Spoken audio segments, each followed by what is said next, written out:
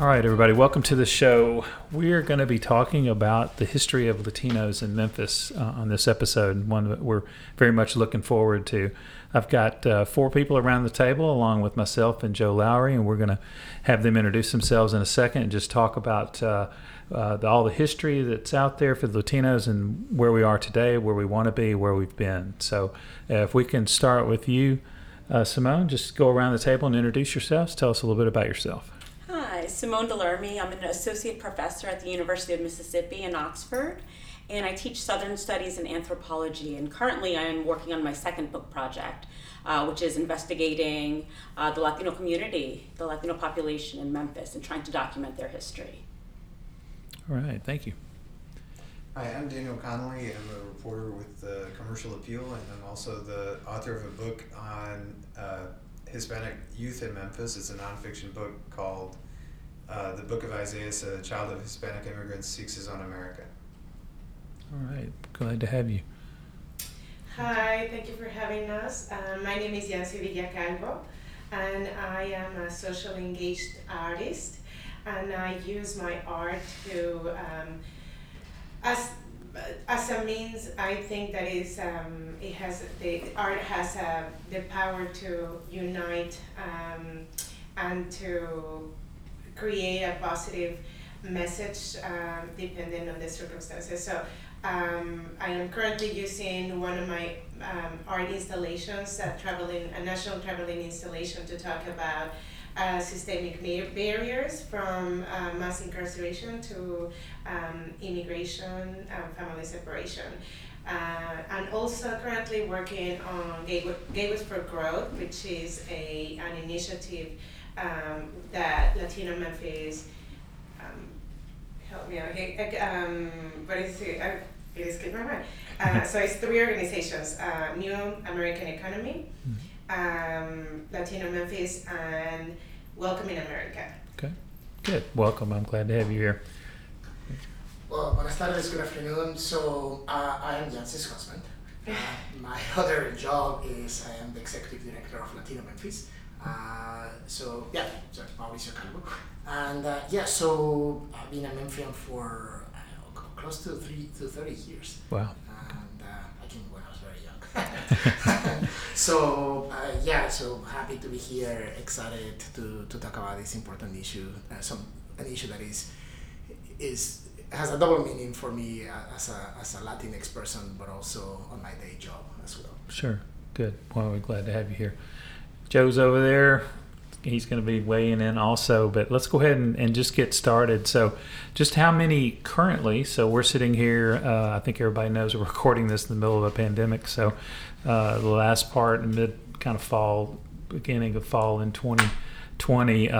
So right now, how many Latinos do we have in Memphis? Do we have any demographic information about that? Simone? Yes. I've put some stats together. Between 2000 and 2011, you have the state of Tennessee being among the top 10 states in the nation for Latino population growth. So that was huge. And Memphis was really a hub, a center of that. If we go back historically, if we look at 1980, there was no growth. If you look between 1980 and 1990, in fact, the population declined to 4,455 people in 1990. So we see that growth, astounding growth between 1990 and 2000, where by 2000, the Latino population grew to 19,317 people. And again, that's based on US Census data. And then the trend only continues into 2010, where the population numbered 41,994 people. So again, tremendous growth in recent decades. Yeah, so doubled there between 2000 and 2010. And I think that's a really relevant question, given that we are scheduled to finish the census tomorrow. Yes. Ideally, we should have the census for another month. But this is particularly important because every time that we speak, that's like the number one question people want to know: how many Hispanics or Latinos live in the area. And historically, communities of color have been undercounted, and this particular census cycle, because of the White House pressure on adding a citizenship question, this and that, it became even more differentializing for people to participate in census, which is unfortunate for a different conversation. But I think we're gonna be unable to accurately say for the next 10 years how many Latinos say. I will just say one more thing. Shelby County Schools has over 14% of the student population is Hispanic, if that's any indicator. And I think, Daniel, you mentioned that sometimes, I think I heard you say one time that, why don't you tell the story about the baseball park, the outside park? So what I always say is that if you start doing the math, that you could actually fill the Redbird Stadium downtown. Seating capacity there is about 10,000, so you could fill it, and you'd have thousands of Hispanic kids standing outside if you were to take all the Hispanic kids from our local school system and put them in that stadium. Wow. That's a good visual. Sure, you can tell exactly. Yeah.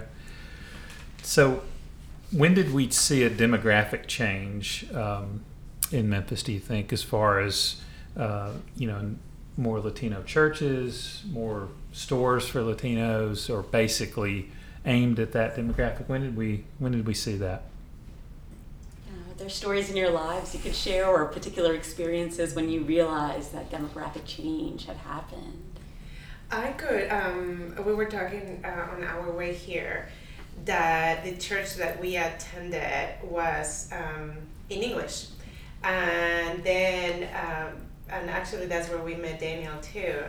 We were not even married, so we were thinking that that was maybe like the 1999, and our church at least started seeing seeing more population, and Father Ernie was the one who said, "Hey, let's talk about offering the mass in Spanish," and that's when we started working with them, and then finally.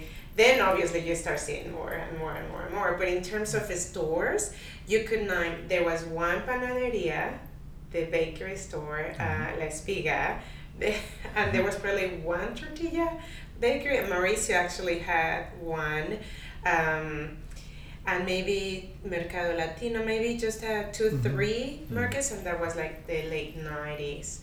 So another thing I could say when Yancy said the 90s, I think part of what happened is the economy was doing really well in the 90s, and Memphis was experiencing growth. The suburbs were growing, so there was a big influx of, there was an opportunity for construction jobs and other jobs in the area. I think Memphis as a whole experienced that growth, and you needed extra hands to do the work. And what I think was interesting that we saw Hispanics who, yes, were coming from Mexico and Central America, but probably the earlier ones came actually from larger cities, like Chicago or even California or Atlanta. They were just coming, they were probably already semi or established in those places, and then they traveled to Tennessee and to Memphis to continue to help on that growth.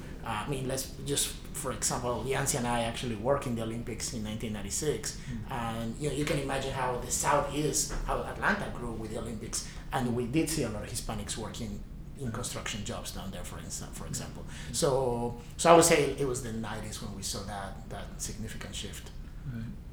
And let me add to that as well. In our experience, like how we arrived to Memphis was very much intentional by the university. So the university, Christian Brothers University, was very intentional about bringing more diversity to the campus, so they did offer across the world scholarships, and they are a LaSallian university, and they're all over the world. So that's how we came with one of these scholarships. But along with us came people from Italy and all the countries you can imagine, from Malta to Kenya, Costa Rica, Israel, Palestine. All of the countries. So that's how we came. So it was not that we were searching to come. We had the opportunity to come. We applied and got it. But the university was intentional about studying. Reaching out. Yeah. Cool. And I'd just like to share really quick that the church that we're talking about is Catholic Church of the Resurrection. And I vividly remember when I met Mauricio there, because I was an intern at the Commercial Appeal in 2001, and Willie Harrington had like a ceremony at City Hall. It was like a multicultural celebration, and Mauricio was representing, I think, either Mexico or the Hispanic community. And then I went up and talked to him. That was the first time I talked to him, I believe, because I'd seen him at church but never spoke with him. And then, so an interesting story is Mauricio also used to do live interpreting for the priest at Spanish Mass. He does quite well. I don't know if you still do anything like that. No, He's pretty good. I interpret for my own children now. But, but I mean, when Yancy and Daniel are talking about, so here, just to put things into context, we're talking about, the early days of a Catholic church in Hickory Hill. I mean, you would imagine that Hickory Hill is predominantly Latino and predominantly Catholic, but back then there was not even Spanish Mass, and you needed a guy to translate to the priest. So, and that sounds like it was decades ago, or maybe it was a couple of decades ago, but I think a lot of things have changed, and we can talk about later, and others haven't really changed a lot. Yeah, sure. Yeah, some things have moved and some have not. Yeah. So, residential concentration. You just talked about Hickory Hill. So, where else would we find Latinos congregating, living, shopping, working? Where'd you find that now? Did we determine, when you and I talked the other day, what the greatest concentration was? Did we say that it was national summer area?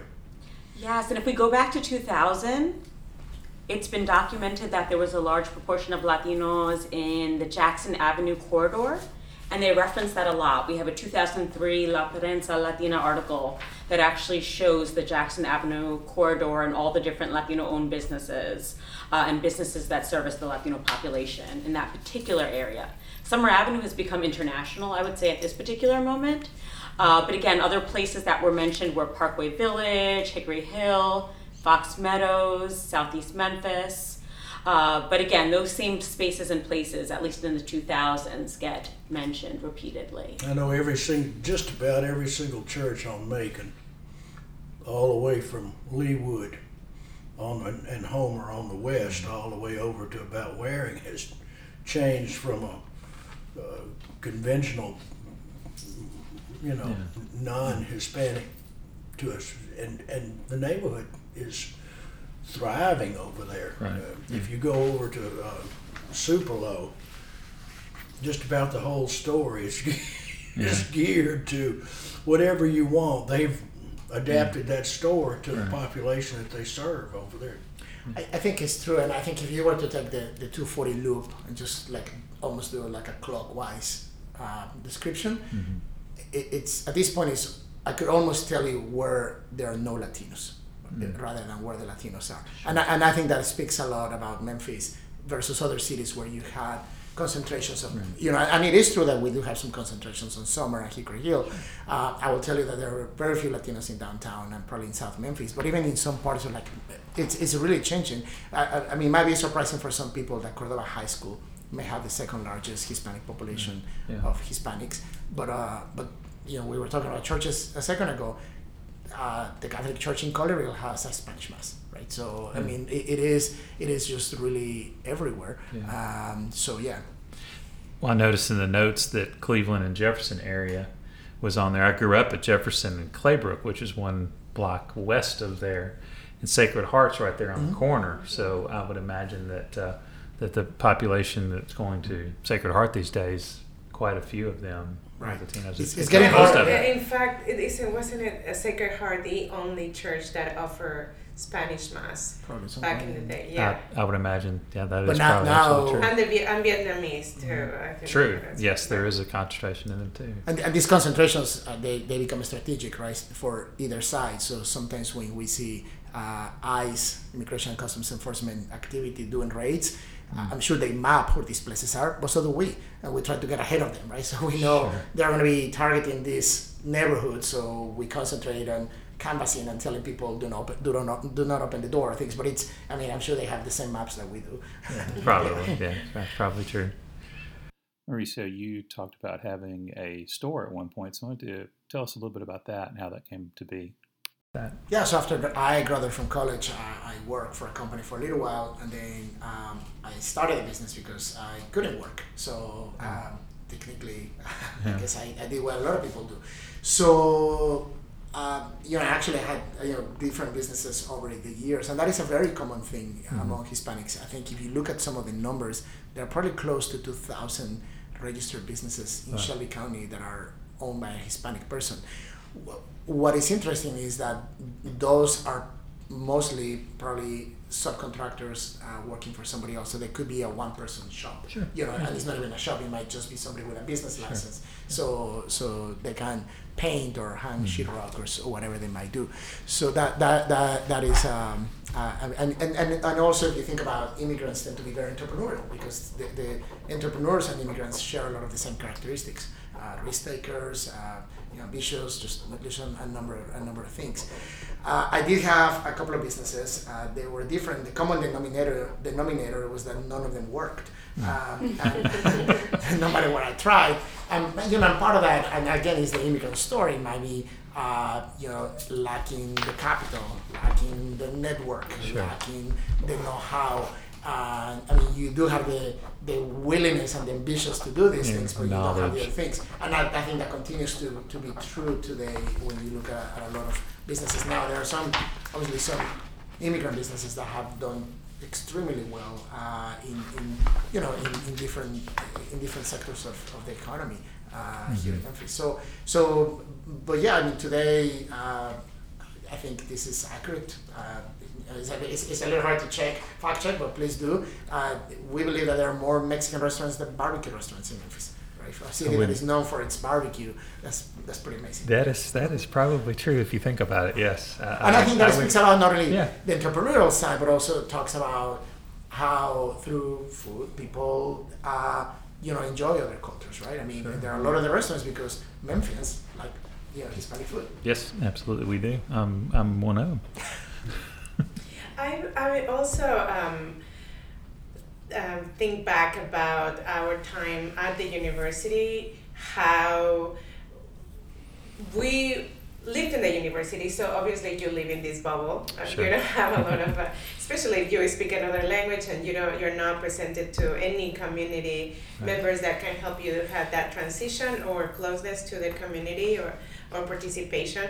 And you don't have a car, and with Memphis, if you don't have a car, you don't go anywhere. Sure. But just to give you an idea in terms of the small population of Latinos and internationals, Christian Brothers University, we form a group that is called the Intercultural Club, and we used to call our friends at the University of Memphis from the international groups, and then at Rhodes, and we threw parties together. Yeah. But just to tell you how small the population was. Yeah, small, and had to grab them from all colleges around, right? Okay. Yeah. Very cool. So why do we think that there was an influx into Memphis? You mentioned earlier that some of them came from Chicago, they came from Atlanta, places like that. Why do you think, and maybe you spoke a little bit to it earlier, just why we think Memphis was that area? I know obviously distribution's big here, a lot of construction was going on, but just there's lots of reasons there. You think there's some other additional ones? So I think we saw that growth throughout the Southeast. And perhaps the story in Arkansas might be different with the chicken processing plants, but Memphis, I think, was primarily construction and distribution, like you said, and all the things that come along with that. Sure. But Memphis was attractive because there was, the economy was growing, the cost of living continues to be extremely affordable compared to if you're living. I was in an Uber in California a few months ago, and the guy was telling me how much he pays for his apartment. I'm thinking, dude, you need to move to Memphis. Yeah, exactly. I cannot afford an apartment here. Yeah. So, and third, I think Memphis was welcoming. We brought this breakthrough, this binary that this city had known forever, black and white, and I think that conversation about how Memphians, many of them very progressive, many of them very conservative, were open to the idea of a third group. And not to say that there were not other immigrant groups too, but where you may see white people who could have been religiously and politically conservative, they were also benefiting from the labor of people, where you saw African Americans who perhaps saw another group struggling with that, and they were welcoming to that, and then people in between. So I think there were a number of reasons why Latinx people were welcome in Memphis to a great degree and continue to be welcome. And also if you think about the other group of immigrants or Latinos coming to Memphis, are the opportunities in health, and all the hospitals and research.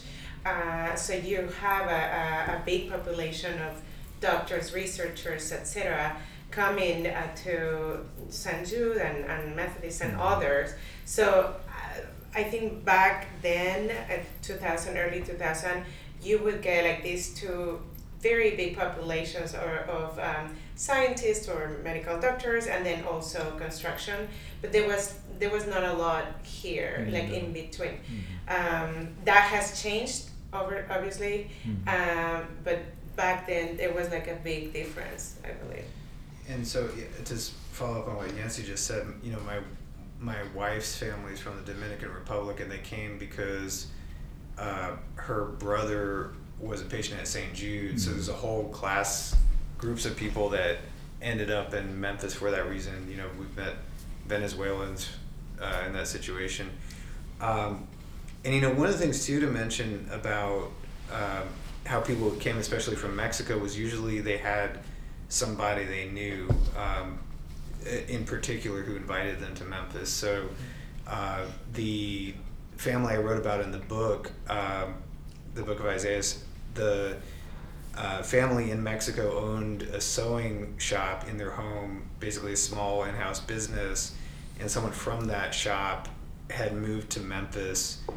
And so when they were looking to migrate, that person said, "Hey, I'll put you up in my house in Memphis until you get settled." And so a lot of the migration came through that sort of chain once they heard about the jobs that Mauricio was talking about. Right. Yeah, that's a very good point. So we've also talked recently, you guys came in the early 90s, is that what I'm hearing? Okay, so, but there is some talk about maybe Hispanics have a much longer history in Memphis. Simone, I don't know if you want to talk a little bit about that. I think that's kind of your... We found some a little bit of potential archival pieces. For instance, March 2013, the Best Times claimed that the first Memphians were Hispanics. Yeah. And there's, again, little hints, like the DeSoto Bridge we've mentioned in conversation, that perhaps points to an earlier history. Yeah. But again, I don't know much about that, and that Right. still needs to be uncovered. I don't know if any of you want to speak to that, but And I see it as a very recent history. and it's interesting. And I think there were some earlier migrations of people from Colombia. So for years there was an organization called Casa Colombia, and it was in Memphis forever. I remember you and I going to their galas. They were actually held at CVHS. By the time the children of, so this is probably 20 years ago, and their children were already in Christian Brothers High School. Right. So, and I don't know what the connection was, but there was a growing number. I mean, there were a lot of Colombians, mostly older at the time. Yeah. Probably many of them are not around, but their children are. And so, I don't know what happened, what triggered that. If it was St. Jude or if it was what it was, and it was kind of an established group of maybe many of them professionals and others. Why they came to Memphis and when, it's completely unknown to me. Right. There's also, in addition to the sort of very old history that Simone was talking about of the Spanish explorers in this area, and the more recent history of Colombians, in the 1940s, there were basically from, I believe it was the late 1940s to the mid 60s, there was a Mexican consulate in Memphis, and it served Mexican workers who were acting in what was known as the Braceros program. It was essentially a guest worker program where they would come up and work in the fields, and the history of that program is a pretty dark history, a lot of mistreatment of the employees. But anyway, there was a Mexican consulate here for years until it shut down in the late 60s. Wow. That is fascinating to hear.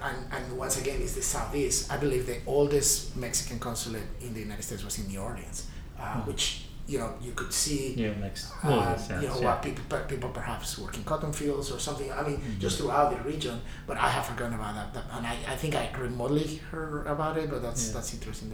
That is interesting. Yeah. And so that article that Simone had mentioned earlier, that was actually written by John Harkins. Obviously just passed away, and one of the friends and researchers of the show. So we've talked a little bit about coming to Memphis and where we're living and all those things now. So any challenges? What are we kind of going through right now as far as challenges, both documented and undocumented Latinos? What are they facing right now between 10, 20, 15, 20, 30 years ago and now? Are there any differences? None. Everything's going well. Well, I think they're both. I'll speak to the point of view of just the recent events. I think that Memphis, before, it was very obvious that it was more welcoming.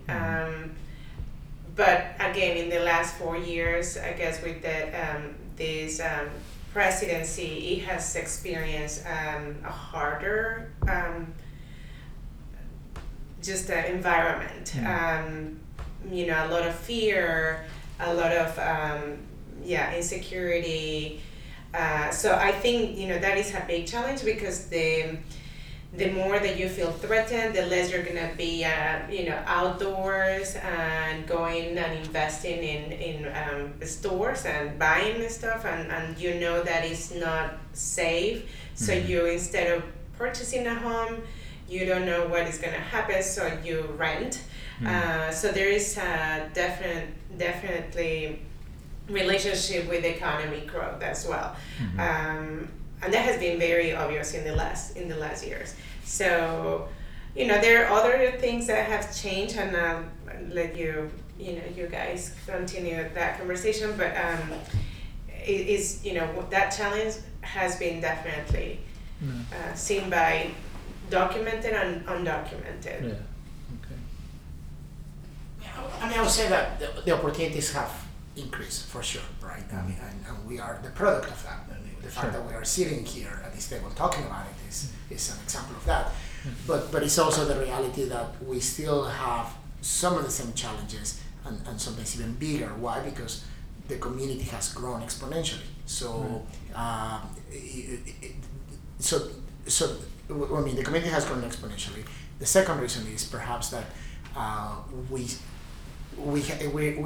represent a migration that has never stopped. So this is not, we're not third generation Irish that our great grandparents came, so that's the story of this country. Where we have people like us who've been here for almost 30 years to people who just arrived yesterday, and so that's another set of circumstances. And finally, just call it like what it is. I mean, systemic racism and issues that prevent people from, accessing opportunities. So there, like Yancy said, I mean, I think this presidency has shown that there are people who don't want anybody to be undocumented, but they don't want anybody to be documented either. And whether they say it or not is to be seen. But the reality is that there are still barriers that prevent people from moving up. And finally, I guess the fourth one I would say is that the infrastructure and the resources have not been able to keep up with the population growth. So where 20 years ago there was probably a zero number of Latino principals in Memphis Shelby County schools, well, today we have one. Right? So out of 180 we have gone from 0 to 1. And we see that when we celebrate things like, for the first time we potentially have an African American vice presidential candidate, right? So like, whoa, what about all the rest, right? I mean, so it's cool to celebrate these opportunities and these changes, but at the same time, as of today, we have zero representation in government, zero representation as the head of any major corporation in the city. I'm yet to meet the first Latino firefighter in Memphis. Maybe there's one. I've never seen one. There are probably 20, 30 Hispanic police officers. The numbers are still very underrepresented, even in that gap that Nancy was talking about earlier. Sure. Yeah. And I believe also one thing that has not changed and is definitely needed is immigration reform. Because regardless of how many degrees you have, academic degrees you have, or if you have a business, or if you have the money, or if you have the desire, it doesn't matter. The system to reach that documented status is incredibly hard. As an example, and we've lived this, we've gone from visa to visa to visa every year for the last 29 years, and we just were able to become citizens last year. 2 years now. 2 years ago. Oh my God, yeah, 2 years. And I know about it because I attended the ceremony and wrote about it. Right, but and that is, we are completely bilingual. We have, I'm an entrepreneur, Mauricio heads Latino in Memphis. We, we've been from one visa to the next, never fallen out of status. Right. All of these positive things that people think, oh, just get documents, or just get, legal, what they call. Yeah, right. There's really no pathway or clear pathway, and they make it incredibly hard to fill out forms, to get access to. I have an MBA, and it was extremely difficult to get all of these forms. And every year we leave to overseas, and coming back, our life is in jeopardy. You never know, even if you have the visas, your life is never sure until that officer that you're in front of at the airport, they have your life in their hands, and it's up to them to let you in or not. It doesn't matter if the embassy has already issued the visa and has given you the permits. So that living in limbo is not only, it's not only stressful, but it really affects your health. And I'm talking about from a privileged point of view. I cannot imagine somebody who is seeking these human rights to immigrate, and they do not have the language or the means or the access or the connections to to be here. So it really affects the community, not only the immigrant community, but the community overall. If somebody is not thriving, then nobody else is. I just wanted to jump in because I remember vividly the ceremony where Mauricio and Yancy got their citizenship, and it was something like 300 people, and they had this at the end. All these people with different nationalities came up and said, I'm from such and such country, my name is this, and one of the people said, I guess I can't be deported now, can I? At the microphone. And so, but I remember Mauricio and Yancy were telling me that at the time that, even though they had a green card, that was a real concern. You can't, there's no guarantee with a president like the one we have.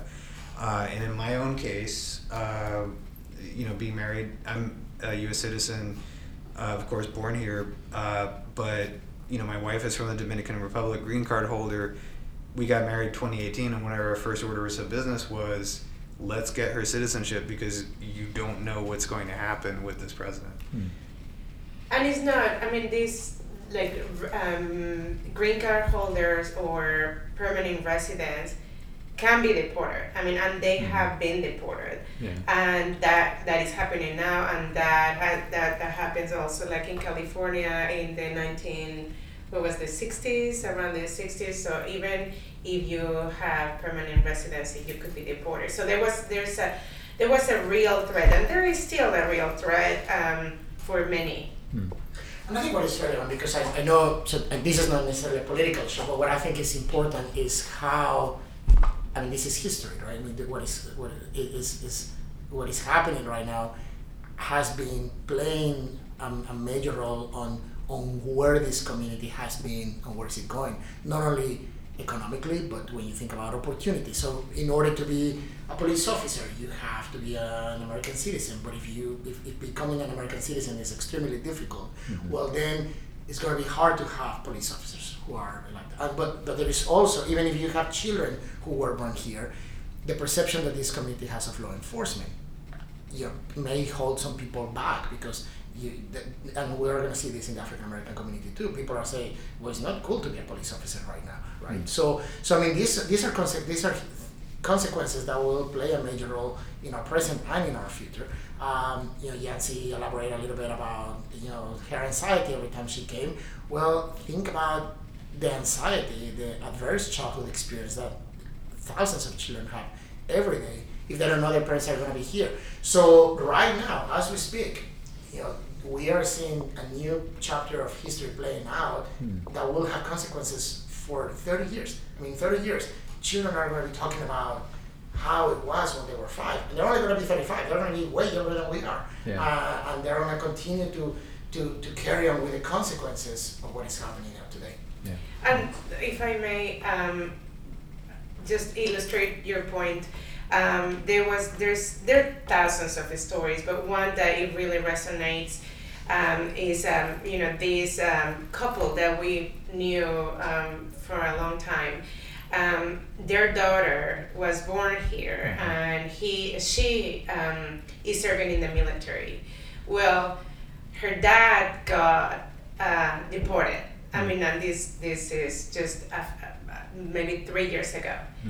And the daughter is serving the country. So she's saying, how can I be serving my country and my country just deported my father, who did not have a criminal record, did not have anything, but just because he was undocumented, because they don't have access, once you, and then that's going back to my point that the system, the immigration reform has to happen because we have archaic system and laws and do not apply. So even if your children are citizens, even if you have all of these, good check marks, there's no way. And then families get separated. So what happens, if you, fast forward years, I mean, then the law for your country gets diminished. I mean, you question all of this, and it's an all-around problem, and it's very inhumane too. Yeah. Just real quick, one of the things when I write about this issue about immigration status, I usually say that if you look back at the histories of the 1990s under Bill Clinton and George W. Bush in the 2000s. Basically what it boiled down to was a system of allowing people to live more or less in sort of a gray area where technically they had no immigration status, but the government wasn't strictly enforcing the law. So again, I often talk about the people I wrote about in the book. These were folks who came from Mexico and had basically entered the country without permission, made their way here, and quickly opened a business. They owned a house, vehicles, and so they were living openly in the United States but with limited rights. And so it's a really strange system. And now, as Yancy and Mauricio were discussing, it's more common to see basically the government cracking down on individuals in that situation. The flip side is also true that there are people in that situation who still live a more or less normal life. I met one guy in that situation who said he loved Trump. I think I told you guys the other day, it was a undocumented guy from Guatemala. He said, this was last year, and he was telling me how much he loved Trump because Trump, has created all these jobs and he thinks he's great. So, but anyway, the point is that the way I try to explain the immigration system is that a lot of people who lack immigration status in the past were sort of given informally limited rights to live in the U.S. And that kind of informs a lot of, frankly, the history of Hispanics in Memphis. Joe, I know you were relating a story to me earlier about just getting the word out, speaking of the safety and the well-being of the Latino population, just the information stream and trying to get the information out to them, just the normal things, just like safety. Undocumented Latinos faced when they were migrated to Memphis. 10 to 20 years ago, most people have come from places in the world that had no OSHA, no fire protection, no fire safety training, no fire prevention, no disaster training, no survival training for earthquakes. I know that during Hurricane Elvis in 2003, we invited Latino Memphis to come to the EOC just to get the message out when we had all the power customers that were out. So basically, this group of people have come here, and it's culture shock because where they came from, there was nothing designed to keep them alive or even cared about keeping them alive. That's a good point. I'll tell you, in 2001, really interesting point. 2001, there was a research study done, University of Memphis, Center for Research on Women. They had 250 Latino immigrant women and children gathered together for this event. And the topics they mentioned as being primary issues in the community were education, immigration status and labor issues, family and personal life, and health issues. But a lot of it, again, I found very interesting. We're saying, what are the problems in the contemporary moment? What were the problems? A lot of it is repeated from what I hear. A lot of it deals with translation, just not being able to get the basic information or access to resources. Sure. You know, one of the problems, and I've seen it firsthand, is the language, because we got words in our vocabulary that there's no words for. Yeah. How do you convey a message that if you wash your hands in gasoline, you're going to die? How do you convey that? Yeah. So, And if you wash your hands in gasoline, it's got benzene in it. It's carcinogenic poison. It's going to attack you, and it's going to kill you over a period of time. How do you keep guys from washing their hands in gasoline so they aren't able to walk their daughter down the aisle to get married? How do you get that message across? And that speaks to the labor issues, where I was looking at some of the actual quotes, where women who were working in actual, factories were talking about how they were being made to lift heavy things, but they're pregnant. And again, they didn't know what their rights were. Who do you speak to? Are you going to be fired for actually raising the issues? Right. So there's a lot of problems there. There was a lot of exploitation. Sure. Not so much now than there was in 2000 and prior to that. Yeah. I a couple of things on that. I think there are two big buckets. So the exploitation, I think you're absolutely right. I think we have seen more exploitation than discrimination, and it's because this immigration system that is broken, that Yancy was referring to earlier, allows, and what Daniel was saying, that that people having here with limited rights is not only from limited rights from the government, but from just fully participating and being able to complain when they need to complain, whether they are abused at work or in any place else. So that has actually,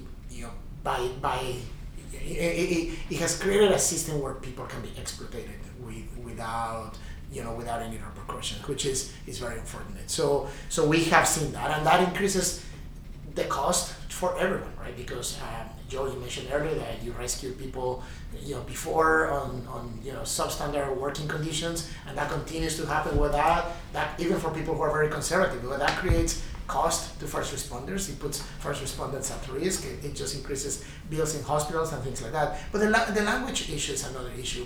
I think oftentimes I hear people who say, well, they should speak English. In case you haven't noticed, I still have an accent. That never goes away. You don't have to speak louder or slower. I still understand the same way. But I do think that we need to understand that because the migration will never stop. There are people who are newcomers, and the learning a language as an adult is difficult, particularly if you don't even speak your first language, or you cannot read and write. Many of the people that we see in Memphis that are Hispanic probably have a third grade education, so they are unable to even write in their own language. Many don't speak Spanish, so learning a third language is a challenge. I'm not saying that it's not ideal. I believe people would love to do that, but I think it's important to recognize that if Yancy and I move to China tomorrow, it might take us, some time to learn the language, and that's with an education, right? So when you don't have that basic, that base, it certainly makes it even harder. Yeah, that's a good And point. I want to also point out that like a lot of the conversation that has happened today, it's more about the liability of Hispanics just being here. I want to make sure that we talked about the contributions of immigration, of everybody. But in particular, we're talking about specifically Latinos today in this podcast. So I just want to make sure that we address, a few points that really spark out.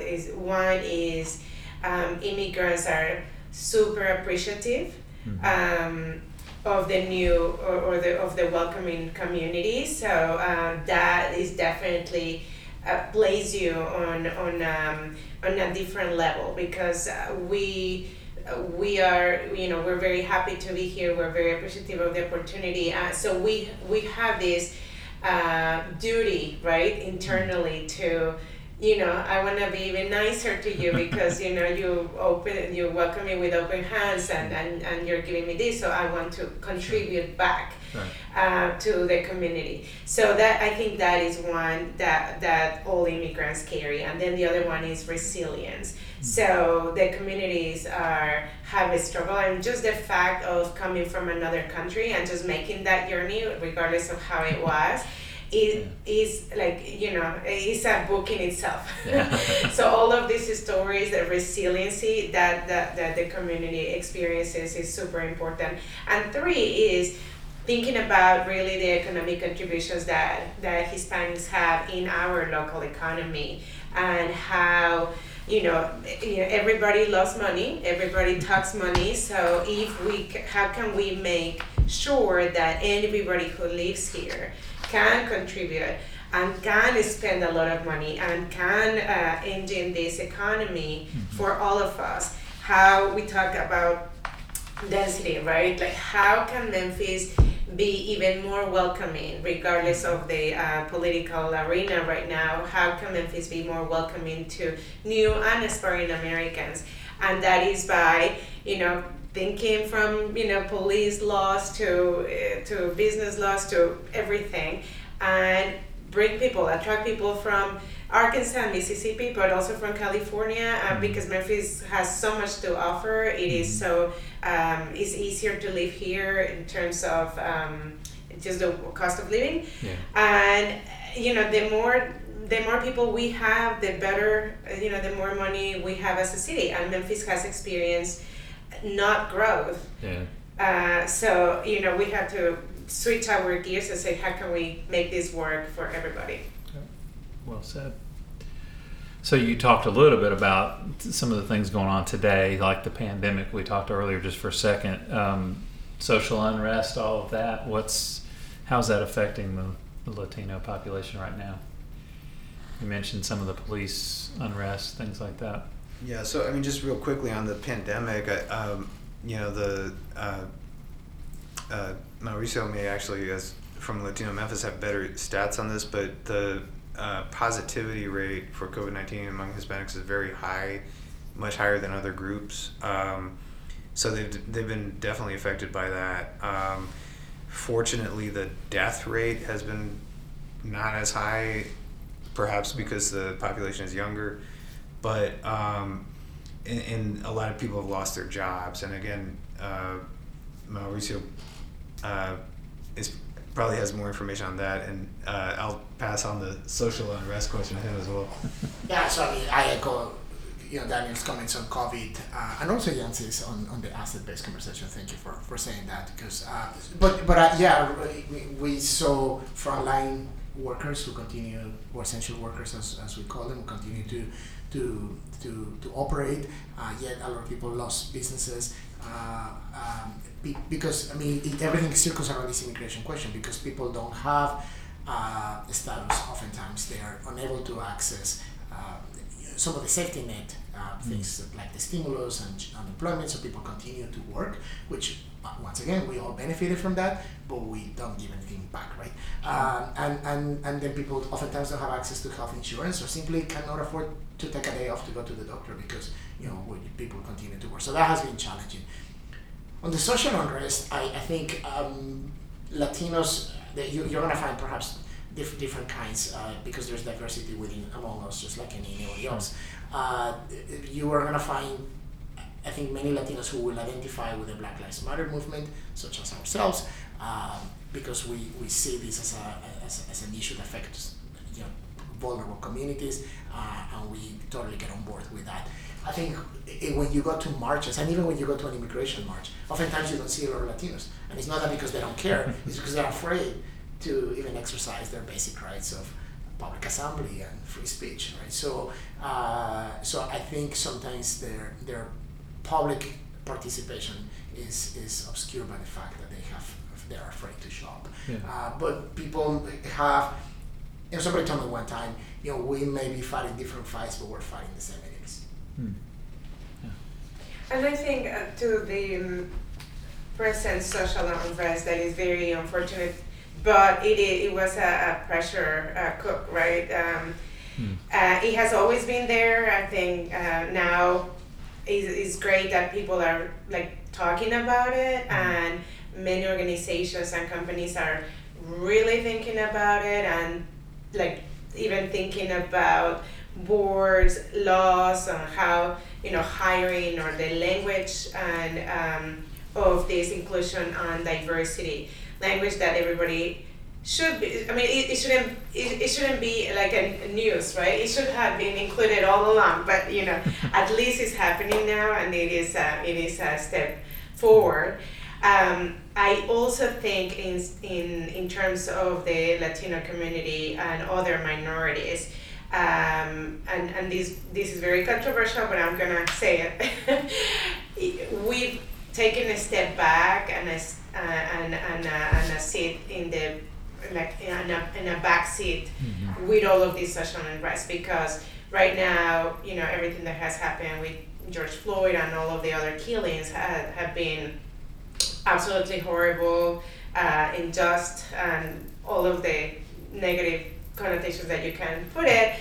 And that is right now what we have in front of us. However, all of the other needs that continue to happen, family separation, immigration rights, and so forth, that continues to happen.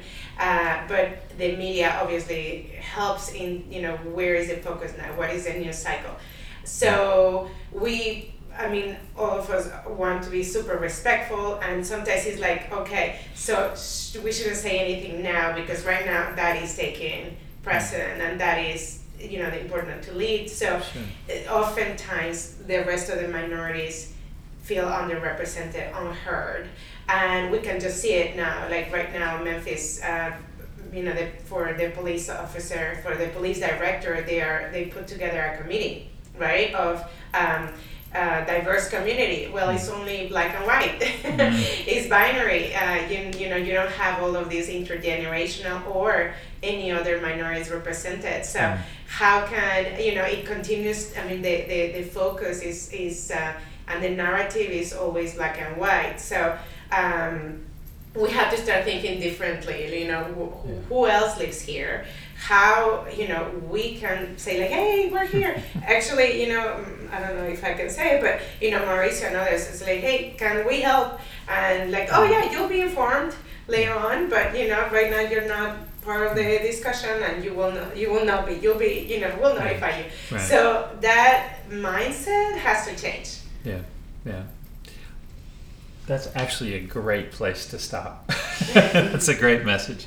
Anything else that we want to talk about, or any message, anything we want to? How many hours do we have? Well, our listeners are pretty graceful. Could you talk about a little bit about just the upcoming report on welcoming strategy, welcoming For Gateways for Growth? Gateways for Growth. Just to Ah, say, this is coming up, we are working on this, and this will, that will be a positive message. I don't want to end on a negative note. Absolutely. So in terms of incorporating Latinos into the city of Memphis and other immigrants, new and aspiring Americans, the language that I like to use now that I've been introduced to, there's an incredible initiative that Yancy has been directing, Gateways for Growth, that's very intentionally trying to pinpoint the challenges that new and aspiring Americans are facing as they're trying to be incorporated into Memphis. So there'll be a report that's going to come out that's very much directed at public partners, private sector, just trying to notify people of how they can make transformations to, say, their nonprofit organization to better incorporate and inform others. Good. So there's an important report coming out that's Good. intending to incorporate. And we will link to that when that comes out. So let us know when that is released. I want to thank everybody around the table. This has been extremely valuable and informative. So I want to appreciate everybody's being here, and we will link to all the things we talked about in the show notes, and stay tuned for more on the Latinos in Memphis. Thanks.